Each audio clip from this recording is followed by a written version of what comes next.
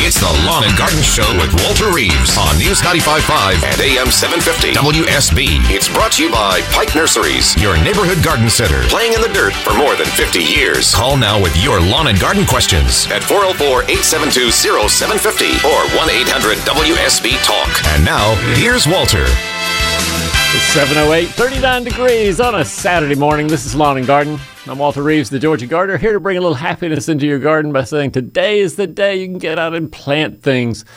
It's been raining for way too long. And if you have backed up your projects about things you want to plant, trees, shrubs, things like that, I promise you, you need to head on down to your local Pike Nursery because they have a very appropriate Pike pick this morning. Mickey Gasway will be with me around 7:35. We'll reveal it then. But I'm just saying, if you're outside the Pike at the time that 7:30 rolls around where we announce what the Pike pick is, it would be nice to be able to know what it is, walk inside, get 20% off.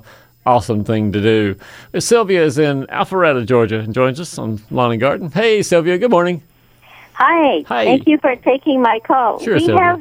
We have a gardenia bush that we grew from cuttings. It's about 4 feet high. Wow. It's absolutely gorgeous, beautiful foliage, but it has not bloomed. Do you think it will bloom?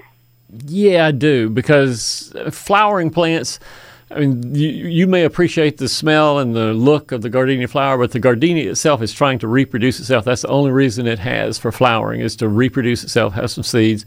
And so it'll do its best as soon as it's able to bloom. It will certainly bloom as soon as it's able. And the cuttings may have a sort of a slowly growing root system, and the gardenia is thinking, I don't know if I can bloom using these few roots, but eventually I'll bet money that it's going to bloom, yeah. Okay. Can I ask you one more question? Yeah, sure. Why not? Can I move daylilies now, or is it too yeah, late? Perfect time for moving good. daylilies, any daffodils, peonies, anything you got that the leaves are about to turn brown on. My peonies, of course, have all been cut away. The leaves have been taken off of that, but some of my daylilies still have a few green leaves on them, but it wouldn't hurt them at all to move them this weekend. Okay, that's great. Thank you. Another example of giving somebody else a job to do that maybe I will or maybe I won't for my own daylilies. We'll see about that, Sylvia. Okay. Thanks for calling. You. We got, let's see, Pat is in Russell Mill. Where is Pat? Pat, where are you from? It's West Smyrna. It's Russ Mill. Russ Mill. I don't know if I've ever passed through the fine community of Russ Mill, but I'll try to put it on my calendar. The only sign's Covered Bridge, so. Okay. Well, what's up, Pat? What do you need? I need to know when I need to put Milorganite on my blueberries. I got 3 different varieties. Mm-hmm. And I remember you told me 2 years ago when I planned on when to do them, but I can't. I think it was once during the winter, then once right before they fruit, and then maybe once after. Yeah. One of the great things that I don't know that everyone understands about Milorganite, the fertilizer, which is the activated and sterilized sewage sludge from Milwaukee, but the way that it releases its nutrients, we always refer to it as a slow-release fertilizer, right. Milorganite, slow release, which is what blueberries and azaleas and rhododendrons and all those really, really appreciate, having a slow-release fertilizer. But the way that it releases the nutrients is bacteria in the soil actually have to break it down. They break it down into another compound that turns into nitrogen eventually, and then the plant roots can absorb it. So, that said, you can put Milorganite on your blueberry plants just about any time during the year, and the bacteria and other things that are in the soil that decompose it, changing it finally into the nitrogen that the plant wants, they'll do it when the soil is the right temperature. Right now, it's cooling off. We all know that. Right. So you can put Milorganite out there. Some of it will still be around in the spring when the blueberry roots are beginning to grow and looking around for something to eat. So I think my advice really is going to be do it sometime in 1st of February before anything is really happening on the blueberries, when the buds are just turning pink on the branches. So do it once in February, another application sometime in let's go to May for that application, sometime in May or maybe very early June. And the bacteria in the soil, as I say, will sort of limit and work when the soil temperatures are right, but it'll be right there, the fertilizer right there for them to start eating, and then releasing the nitrogen that the blueberry needs. So let's go earlier in the spring, like February, then later in the spring or very early summer, sometime May, June. Okay. Well, great, Walter. I've got one other question. What's that? A friend of mine gave me some of these little red peppers for about an inch long. They're real hot. All right. And what I wanted to do, I've got enough of them left. I'd like to cut them open and harvest the seeds. How would I dry those seeds, and then how would I prepare them if I wanted to plant them next spring? Yeah, bottom line, if it is a mature pepper, one that has completely fertilized seeds inside of it, you hold it until it sort of turns wrinkly and looks like it's not worth much, and then you open up, and the seeds should be prepared for planting and germination in your garden next spring. So if it's a real, what can I say, a real juicy pepper right now, I would let it dry out some more. If it's dried out and wrinkly and looking like it's on its last legs, it's probably gone as far as it can to prepare the seeds for planting. And you just open it up with a knife and scrape the seeds out, put them on a styrofoam plate and let them dry for a couple, 3 weeks more, and then put them in an envelope and put a note on it. Open this up in April. All right. Well, listen, thanks, Walter. Right. Tell your mom I said hi. Thank you, Pat. I appreciate that. Thank you, sir. Bye. I went to see my mother down in Fayetteville this past weekend and noticed that I noted this on Facebook, that her Confederate rose is blooming its head out. It is looking so good. All those pink and white flowers all over her Confederate rose are looking awesome, and posted that on Facebook so everybody else could appreciate it as well as me. And got several notes from other gardeners saying, yeah, this has been a great year for Confederate rose. It's doing fabulously well. Phyllis is out in Lovejoy and joins us on Lawn and Garden. Hey, Phyllis, good morning. Hey, Walter. What's up? I need to know if it is going to destroy my crepe myrtle tree, and this is a tree, not a bush. If I have it pruned down in late November, mid-December, it is towering over my roof. It is up, near the side of the house. It's becoming an eyesore. I would love to have it pruned down as soon as possible. Will it destroy the crepe myrtle if I do this? I don't know how crepe myrtles manage to survive. Some of the crepe myrtle murdering chops that I see around Atlanta, I saw somebody last week who had a chainsaw doing almost exactly what you're describing. They were cutting a crepe myrtle that was probably 10 or 12 maybe feet high down to about 4 feet high, and they were right into the trunk. And I thought to myself, that hurts to see it. But the honest truth is, very likely that crepe myrtle will bloom again next year on sprouts that it makes in the spring of next year, and it won't destroy it. It won't hurt it. It will only hurt my feelings as I walk past it or drive past it, seeing it being pruned so severely. So to answer your question in the truth, I guess, Phyllis, is no, it's not going to destroy it. No, it won't kill it. It will probably resprout from whatever place you cut it, and it'll just be down low, and 1 or 2 or 3 of those sprouts will try to go tall because evidently the plant wants to be as tall as it is right now. But if you cut it down and need to do that, you could do it. It won't hurt the plant particularly at all. It has never been pruned in the many, many years that I have lived here. Yeah. I have another one that's near the corner of my house that is just as tall, if not taller. I am not touching that one. Okay. But yes, thank you so much. This will be helpful, and I will feel bad, but I won't feel terribly guilty. You're probably not going to kill it. You won't have that guilt to deal with. Enjoy your weekend. Thanks again. Thanks for calling, Phyllis. We've got Ron on the line in Smyrna. Join us, Ron. Hey, man. Good morning. Hey, Walter, how you doing? Hi, Mike. What's up? I've got a Yoshino cherry that's probably 18, 20 years old, and just noticed it's got a lot of, I think it's called conchs on the side of it that's going way up the trunk, going almost all the way around the tree, and I'm wondering if that's going to be the end of that cherry tree. You get one of my one-word answers. Yes. It is eventually. I mean, what the conchs, the mushroom-like, shelf-like things coming out of the trunk, what they indicate is that there is something rotting or some fungus that's rotting, decomposing the interior part of the tree. Okay. And so the conchs are just where that fungus has decided to bloom, and it's attached to the outside of the bark there, sure. But the fungus that's inside, that the conch is an indicator for, is going to eventually weaken the limb, weaken the tree, weaken the trunk, and everything's going to fall down. Yeah, I noticed last year it looked like the leaf population was declining, and it is dropping quite a few limbs on it. Yeah, you can keep it as long as you want to, as long as you don't park your car underneath it, but eventually it's going to fail, and I'm thinking sooner rather than later.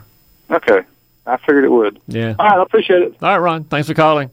See you, bye. Let's see, do we have time? No, we got 7:17. All right, in the next half hour, we'll have John in Covington that wants to talk about when to put his poinsettias in the dark to make them change color. We'll talk to John about that. Carol's in Marietta needs a little more advice on how to make calla lily seed pods and what to do with them until spring when she wants to plant them outside. And then Kim in Atlanta also has a question about using Roundup at certain temperatures. Is it better at the cold, better in the warm temperatures? We'll answer that as well. Our phone number, 404-872-0750. We'll be back after this. This is Scott Slade, host of Atlanta's Morning News on News 95.5 at AM 750 WSB. We'll be covering breaking news, Kirk Mellish weather, and traffic red alerts through the weekend. And the Southeast's largest news team is here for you first thing Monday morning when you head back to work. News 95.5 at AM 750 WSB. Now back to Walter Reeves, the lawn and garden advice you need. And a quick weather update brought to you by Ackerman Security. What a difference a week makes. Last Saturday, if you remember, it was raining cats and dogs all over Atlanta. This Saturday, look outside the window today. It is sunny. It's going to be sunny all day long. The temperatures are not going to rise a lot, so you might bundle up a little before you go outdoors.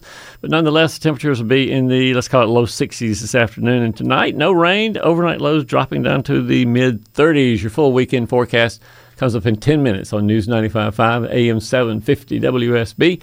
Carol is up in Marietta and joins us on Lawn and Garden. Carol, good morning. Hey, Walter. Hey. Hey, I want to know about these calla lily seeds. When I plant, I can keep them till spring, right? Yeah.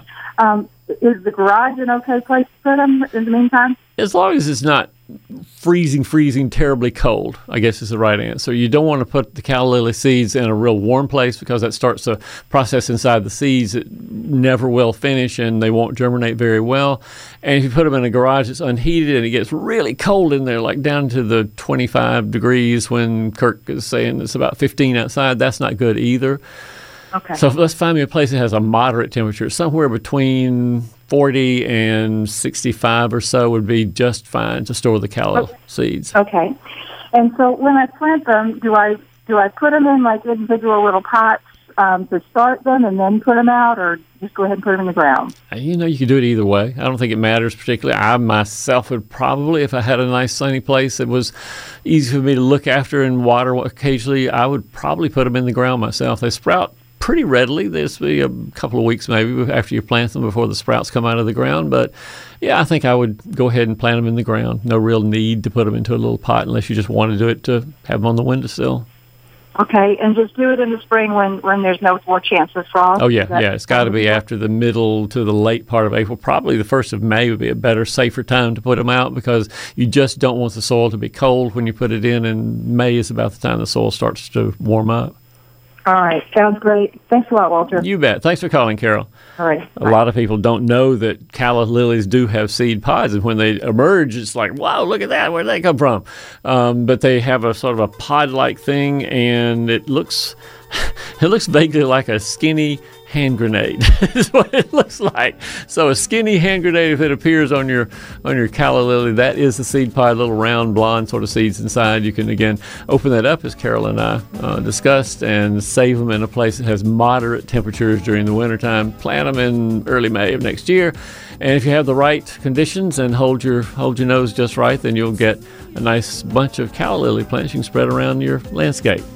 Mickey Gazaway will be with me at 7:35 this morning. You sure want to stay tuned for that because she's going to announce something that'll be really, really nice. Big sale at Pike Nursery. Right now it's 7:27. We'll be back after news.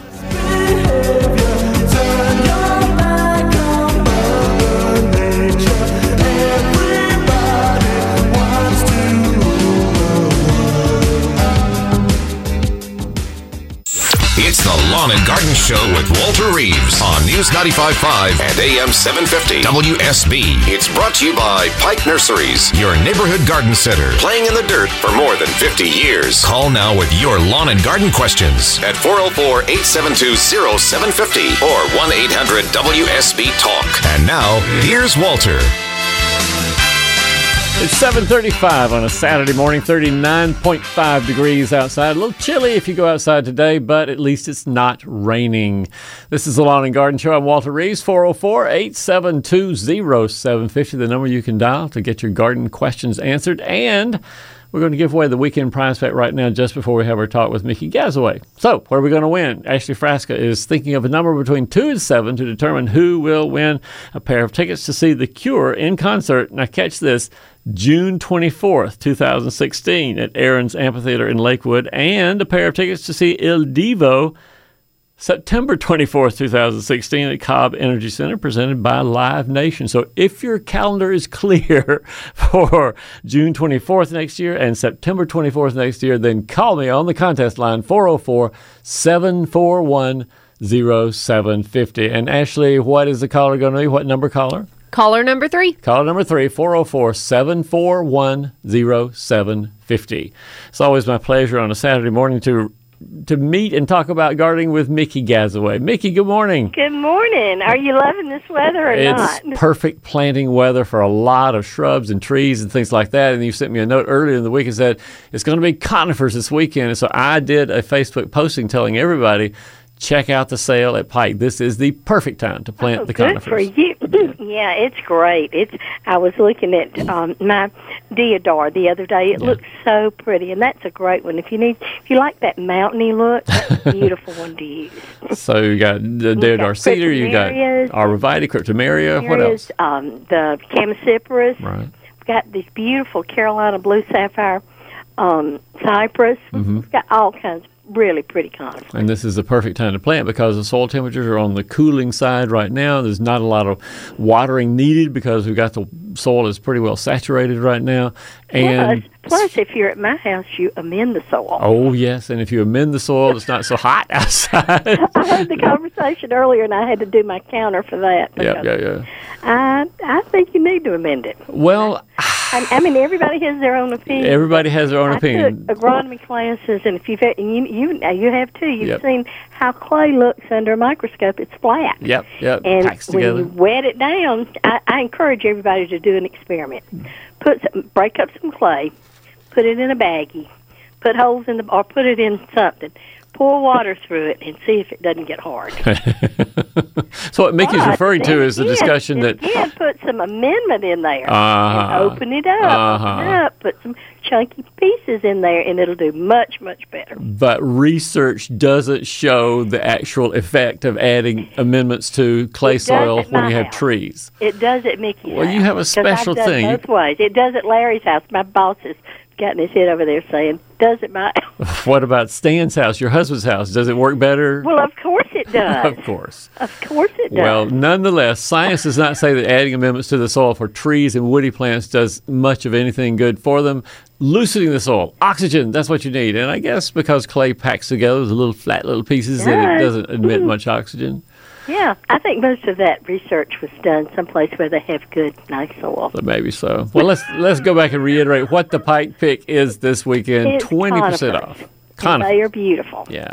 And so anything's got a needle on it or chamaecyparis or little sort of sprays, arborvitae, Leyland cypress, for goodness sakes, be sure you read the label on these conifers because many of them get bigger than you think they will. Right. I think that's those chamaecyparis, I see so many of those, that little gold mop and some of those, and they're planted right in the front, and they've gotten very large. So. And I have a slide that I showed during my presentation about when bad things happen to good gardeners, and it is 2 Leyland cypress, both of which are about 40 feet high, that somebody planted next to their garage in the corner of the house. They're way too big for that situation. That's right. So read the labels and know what you're buying, know what their maximum height and width is going to be, plant them appropriately, and choose whether you want to put the amendment in the soil or not. Mickey and I are divided on the situation. Any classes going on at Pike this weekend? No classes today. We've got one next week. We don't have any this week. So we better tell everybody because many times we announce a class and it's about 15 minutes until it starts. And it's going to be on winter herbs. Oh, good. Because there are a lot of herbs that do really well in the winter. My herb garden, of course, the basil's gone, but everything else, most everything in my yard, mine looks pretty good. Yeah, thyme, oregano, rosemary, all of those are perfectly winter hardy. Sage, getting ready for Thanksgiving. Yep. That'll be good. Well, Mickey, I got to get out of here. One more thing I've got to say. Go Dogs. Because we're playing Auburn. And the other thing is Roll Tide. Roll Tide. Mickey, it's great talking to you. If we wanted to find where your local Pike Nursery is in relation to your own house, where would we look? At Pike pikenursery.com. Of course. I'll see you next weekend. See you soon. Bye. Mickey Gasaway. Again, Conifers, 20% off all Pike Nursery stores. Tell the cashier this is the Pike Pick, so she or he will know to cut off the 20%. But it is a perfect time to plant coniferous plants. John is out in Covington, and John joins us on Lawn and Garden. Yes. Hey, John. Yes, sir. How you doing, bud? Hey, man, I'm fine. What's up? Great. I've just been wondering. I used to work for Sarah Groves and everything. Oh, yeah, sure. You know Sarah Groves? Of course. Unfortunately, she's not with us anymore. Right. So what's your question, John? I worked for her, and she worked for Six Flags for a long time and did all her stuff and all kind of stuff. But anyway, I'm just interested in about what happens with those plants. With poinsettias, you mean? Pardon me? What plants are you referring to? Poinsettias. Yeah. So what do you need to know about them? How you turn them from...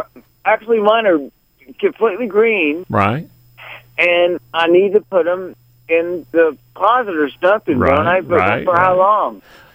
Well, most people want poinsettias for Christmas, and you, Brother John, are a little late for getting the poinsettias to turn red for Christmas. Wow. It's going to be Groundhog Day. It's going to be February. Are you serious? I am serious, John. The time to put the poinsettia in the darkened light to cause it to bloom is back in early September. September is about the right time to start that. Maybe it's a chlorophyll thing. It's a chlorophyll thing. So honestly. You know what? Sarah Groves was a really good friend of Jane Bass, too. Yeah, sure. As a matter of fact, I've got some of her roses. There was a woman named Nancy Beckemeyer, another part of that sort of class of landscapers in Atlanta, female landscapers in Atlanta, all of whom did great work.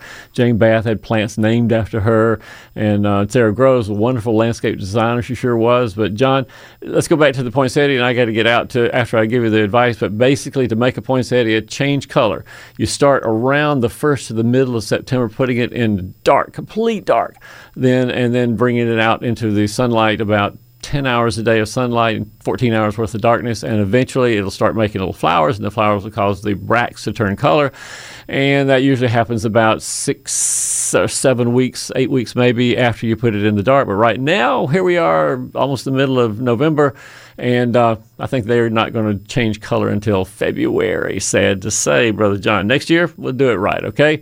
It's Kim Stern. Kim is in Atlanta and joins us on Lawn and Garden. Hey, Kim, good morning. Hey, thanks for taking my call. It's been so wet the last few weeks that it hasn't been good to go outside and really do a lot of gardening. Sure. And I have some grass and a little bit of brush that I need to put some Roundup on. Mm-hmm. And I know it works through mechanisms through the leaves, but is it temperature dependent at all? Yeah, it is, because you're exactly right. The way that Roundup works is to stop the particular production of a protein that plants have that mammals do not have. And when it stops that protein from being manufactured in the leaf, then the leaf dies, the plant dies, the Roundup has done its work. So the chemical reaction inside the plant leaf, yes, is probably faster and makes a quicker kill, I guess, when temperatures are above 55 or 60 degrees. And now the temperatures are, 39 degrees right now outside. Yeah. It's going up into the 60s this afternoon, so you will get some reaction. The Roundup will do its work, but it'll take longer for you to see much damage on the grass you're trying to kill. Okay. But it will work. It will work. Longer. Absolutely. It will work. I think I don't have any research at the tip of my fingers to say this is true, but my bet is that at temperatures in the 20s, it probably will not work very well at all. It'll decompose before it does anything bad to the plant. No. Okay. All right. Well, thank you very much. It's great talking to you, Kim. Thanks for calling. Bye. We've got Nick up in Woodstock. Nick has a big job in front of him today. Hey, Nick, good morning. Good morning, Walter. Thanks for taking my call. So what are you contemplating? First-time caller. Yeah, man. Well, it's easy. You just pick up the phone, you dial the numbers, and everything flows. Easy. How about that? How can I help? I have from the previous owners of the house I'm in, they put a Japanese maple in the backyard. It's about as tall as I am, probably about a 4 to 5 inch diameter trunk. Mm-hmm. And it's just in a bad spot for me. It's right up next to the sunroom that they had built. I mean, right up next to it. Right. And I want to move it, but I've heard that they're so delicate you shouldn't move it. Then I've heard move them in the fall, move them in the spring. I don't know what to do because I have so many different answers, but since I listened to you and trust you, I'm going to go with your answer. All right. I know what to do. Here's my answer. You say it's about 6 feet tall, Nick? Roughly, yes. And about how wide do you think it is? Probably about the same or a little less. All right. That sounds... Like the diameter is probably of the trunk like 4 to 5 inches. Right. I think you can do it. I think the Japanese maple is a much tougher plant than we give it credit for. I've got one near my house growing in full sun that I never would have thought a Japanese maple could take full sun. Yet there it is, happy as it can be, changing colors every winter, and this looks great.